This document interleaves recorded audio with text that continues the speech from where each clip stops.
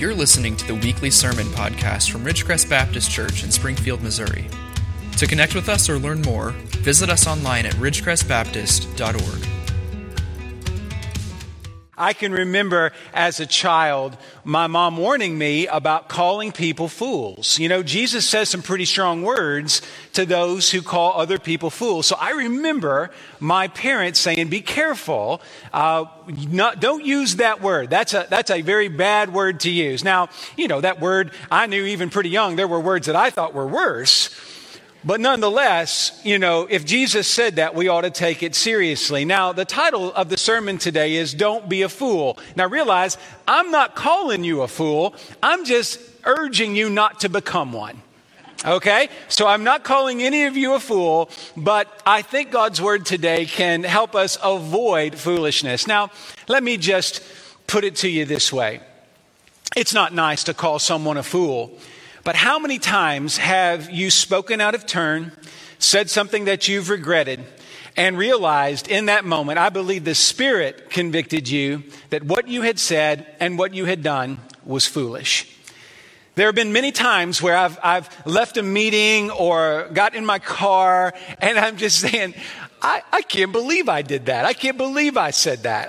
I know better. Sometimes even just after a conversation with a family member or a friend, it is so easy to be foolish.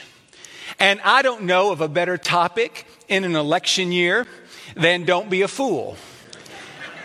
Because it is so easy to see the latest newsreel and to spout off to friends and to family in multiple ways about what you think. And I know what you think is important to you. But have you noticed how other people don't care as much about your opinion as you do? Many times I think we're being foolish because we pick fights and we start conversations that cannot end up in a good gospel place. And so today's message is, to me, very important for my own heart, and I pray that it is good for your heart as well. If you will, please stand with me as we stand upon the solid rock of God's Word. We will be in 1 Samuel chapter 25.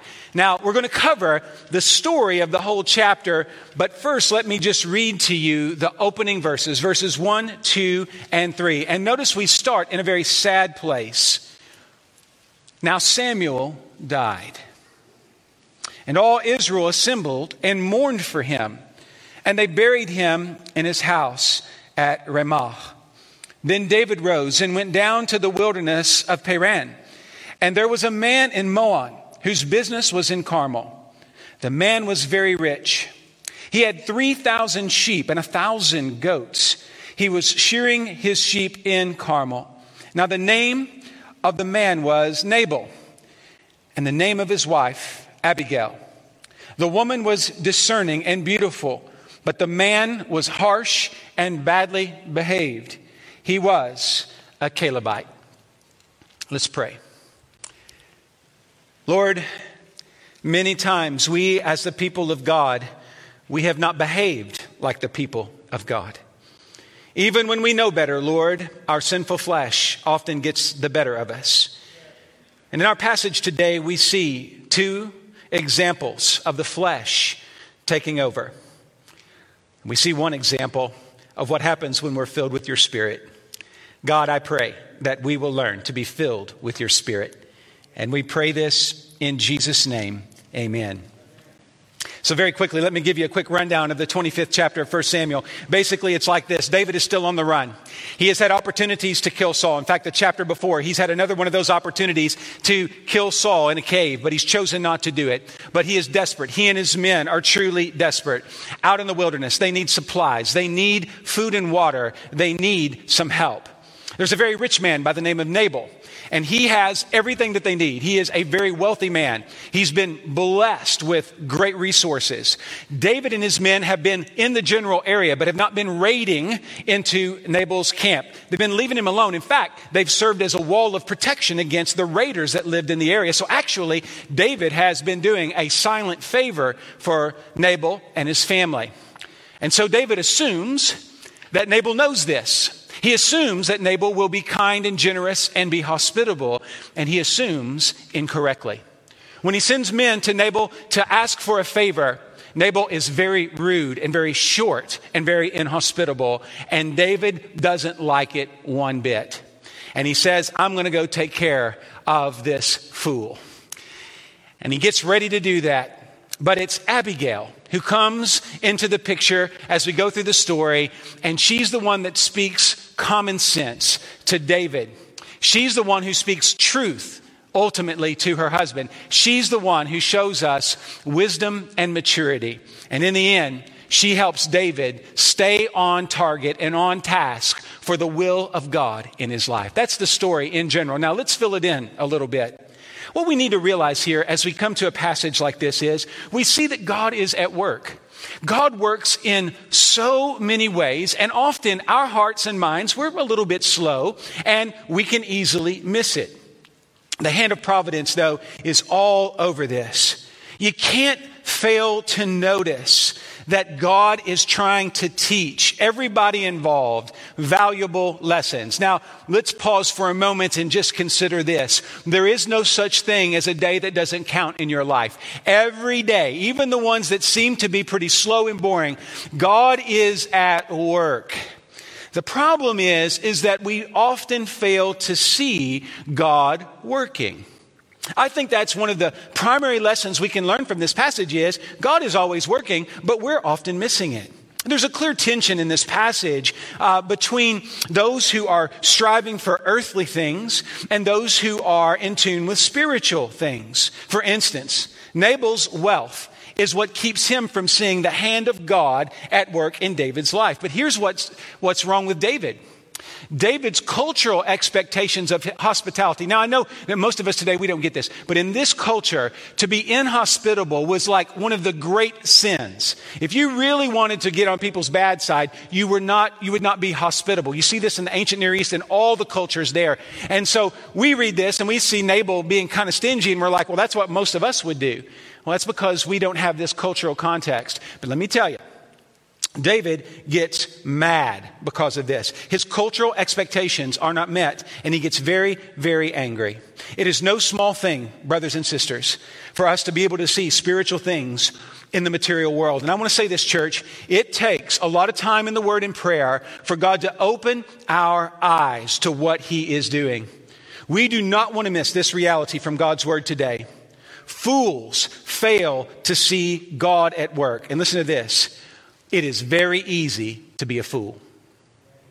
It is very easy to be a fool and miss what God is doing.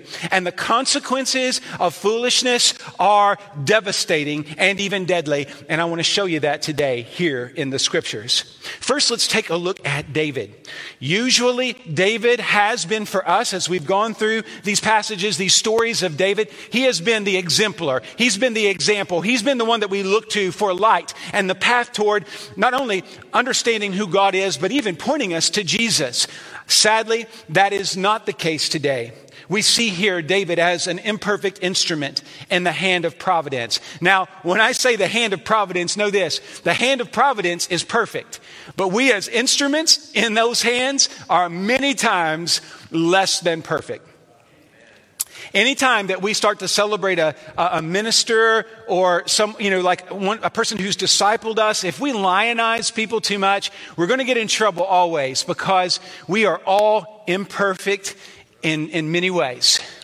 God wants to use us, but many times, even though we've had the hand of God upon us, we fail. One of the reasons why David kept receiving favor from God, but it's because he was humble and he shows mercy. Again, let me just say this. It's interesting. It's no mistake that the chapter before and the chapter after, David has opportunity to eliminate his enemy Saul. And in both instances, he goes against common sense and spares Saul's life. So there you have bookends and you say, wow, this guy really loves God and is going to do the right thing. And then we come to this particular chapter and it's just the opposite. David's patience has been worn thin. He is sorely lacking patience and grace and mercy. And where he had extended mercy to Saul, in his mind, he would say, well, Saul is God's anointed, so I'm going to be gracious to him. But then he looks at Nabal and says, I don't know who this guy thinks he is. I'm going to kill him. Totally different mindset, and not healthy, not spiritual.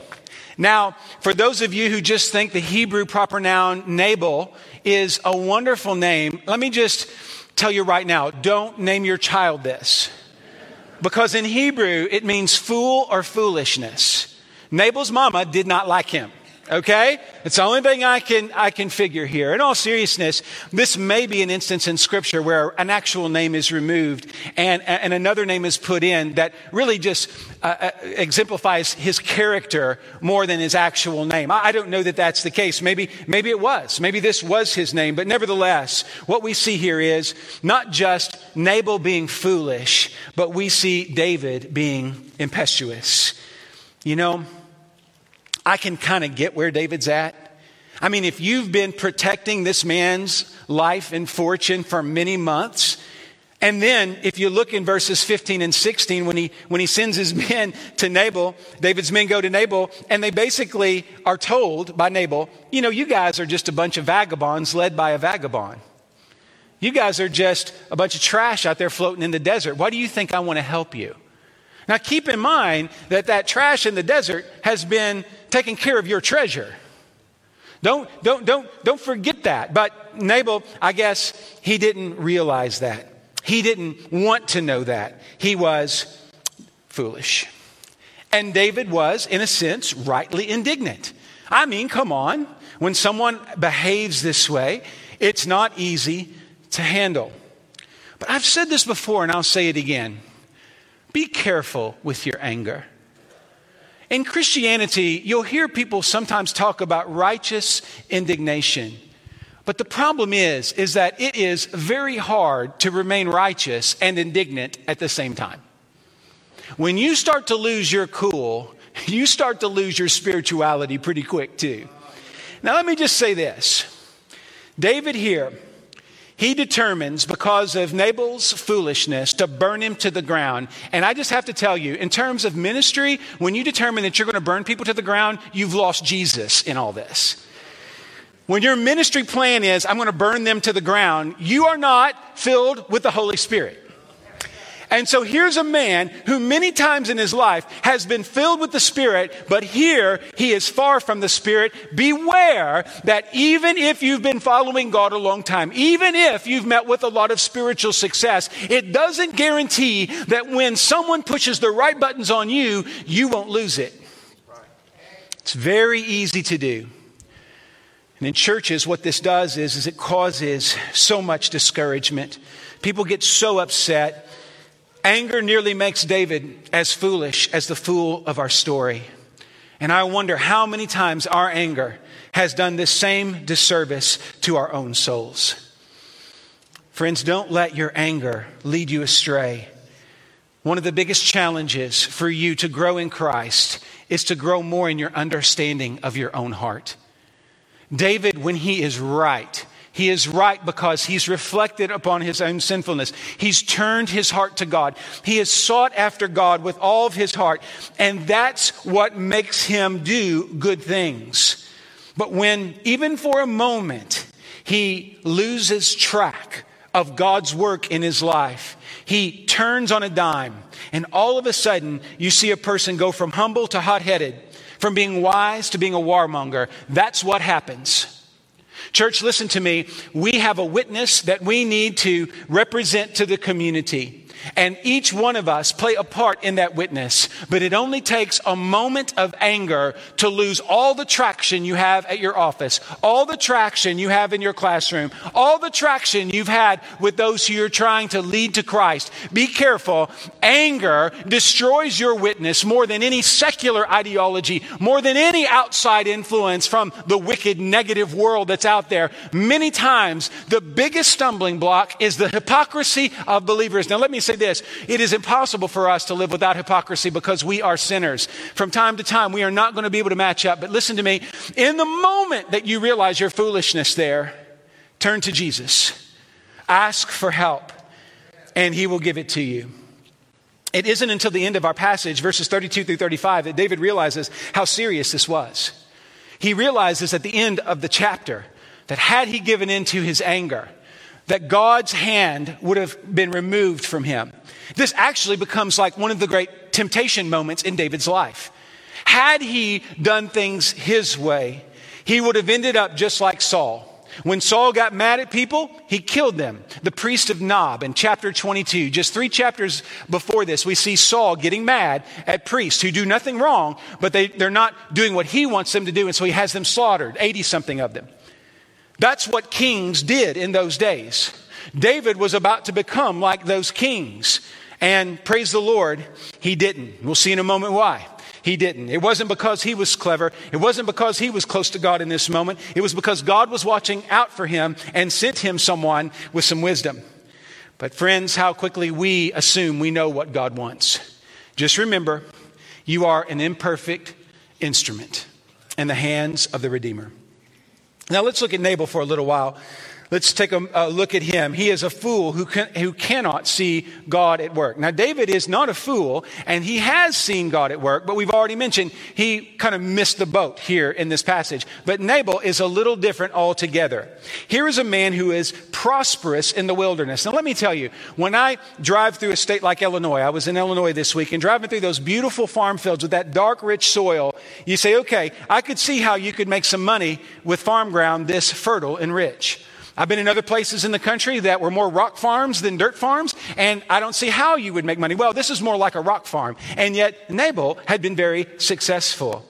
He comes from a proud heritage. He was a descendant of Caleb. Did you notice that? It said he was a Calebite. So he had a proud history. He had been very successful. In fact, the world would have looked at Nabal and said, well, this guy's no fool at all. He's able to make money in the wilderness. This guy is special. He has great gifts, but here's what's really interesting. Look at verse 11. If you have your copy of Scripture open, let me tell you about Nabal. He was a success, but all of his successes set him up for failure. He had a proud heritage, yes. He had the ability to prosper, absolutely, but he was a self-confident man. Look at verse 11. When he's talking to David's men, he says, why do I want to give you my bread, my water, my meat, my shearers? It's all about me. He's been successful, but he's forgotten where the success comes from. He doesn't see God at work in his life. He just believes he's been hard at work. Friends, I don't care who you are or how successful you've been. Everything you've got that is good comes from the bountiful hand of the Lord. And the second you miss that, you become a fool. Nabal teaches us that, sadly, in a negative way. Now, in a sense, we could say that Nabal suffers from, if we were going to use modern psychology here, he has a narcissistic behavioral pattern. Now, I know you've never known anybody like that. The my, me, mine disease. But that's his issue. On the most basic level, his sin against David is that he is not hospitable. But really, his heart is much, much more messed up than that. Here is a man who is not just selfish, but he is ignorant. He doesn't see God work. Now, it is very clear as I've read these passages again and again the last few weeks, that anybody that was paying attention in Israel would have known that God was at work in David's life. It didn't take a genius or a spiritual guru to look at David and say, he is prospering because God's hand is upon him. Nabal didn't have to look far to see and to hear stories about even how Samuel, now we already said Samuel has died, but I think that it had kind of got through the grapevine. I've seen a couple hints in the text that it was common knowledge. You see it all the way into 2 Samuel. Someone like Abner, who is the right-hand man of Saul. He knows that David's been anointed by Samuel. Everybody knows that according to God, David is the king. But many people didn't want what God wanted, and so they chose to stick with Saul. I think in this moment, Nabal, if he wanted to know, he could have known. Maybe he didn't. But let me tell it to you like this. The problem, as always, is sin. Sin dulls us in every conceivable way. The more we sin, the less we see God at work. Why was Nabal a fool? Well, I believe he was a fool because he had lost his faith. His faith in God. His faith in this passage is clearly in his own abilities, in his own capacities. But in the end, he was foolish because he was selfish. He had forgotten who was in charge. And eventually this excess kills him. In verses 37 and 38, he throws a big party. He gets full of wine. And then his wife comes and tells him what she's done, which that's sort of the rest of the story. She basically realizes that Nabal had done a very dumb thing. And so she reaches out to David and feeds his men, he and his men and their families. And then she tells Nabal this, and it says his heart turned to stone within him. Now, I don't know what the medical issue is here, but basically he just dried up and died. God punished him, as it should be. As opposed to David doing it, God took care of it. But again, here's what's sad. Here's a man who should have known that what he had was from God, should have realized a hand of God at work in David's life, and he didn't. It's interesting. One Old Testament scholar puts it like this. The Bible tells us of Nabal's possessions before we learn of his person. His life was determined by his property. This man was foolish. Like the story that Jesus tells of the rich man who bragged about all the barns that he had. And then his soul was required of him. The same kind of thought there of foolishness. Don't be like Nabal. Don't be that person who can't see God. Because when you can't see God moving, your soul is dying. When you fail to see day after day after day the hand of God at work in your life, that means there is something desperately wrong with your soul. And this is a danger for those in the church, not just for those who are outside the church. So often we have a gear called our church life, and we shift into that gear and we go do what we're supposed to. We do the right things, but we don't necessarily seek God. It is easy to do, and it is foolish. Don't be foolish. Don't spend your time thinking about what you have, who you are, what you're going to do. We spend so much of our day in a self-centered bubble, but when we are truly being used of God, our thoughts are often drifting towards Him and towards the needs of others. One of the great dangers, one of the warning signs, lights on the dashboard of your soul, when you're not thinking of God and others on a regular basis, that means that you're thinking about, number one, and that's foolishness. And that can lead to death. Friends, it's okay to be blessed with material things. It's okay to have gifts that lead to success in a worldly sense. That is not a bad thing. But what happens is if that becomes your thing, then that's foolishness. Very quickly, let's talk about Abigail. She is a wise woman of faith. She is the heroine of our story. She comes in and saves the day. So literally between an angry warrior and a foolish businessman is a wise woman of faith.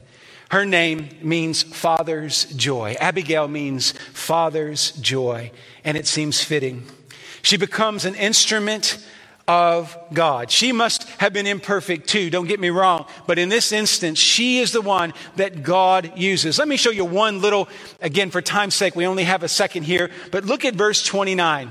When David is about ready to go kill somebody, literally, Nabal, it's Abigail who reminds David that he is an instrument of grace. Notice in that passage the reference to a sling. Do you see that? That is a very clever way of her preaching to David and putting him in his place. What she says basically is this: don't forget that God takes little shepherd boys with slings and defeats giants. That's what verse 29 is saying.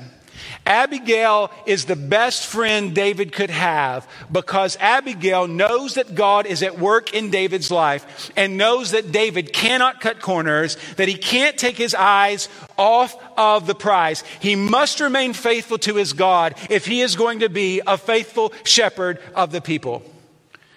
Those who are wise among us will not let us take our eyes off the places in our lives where God is at work.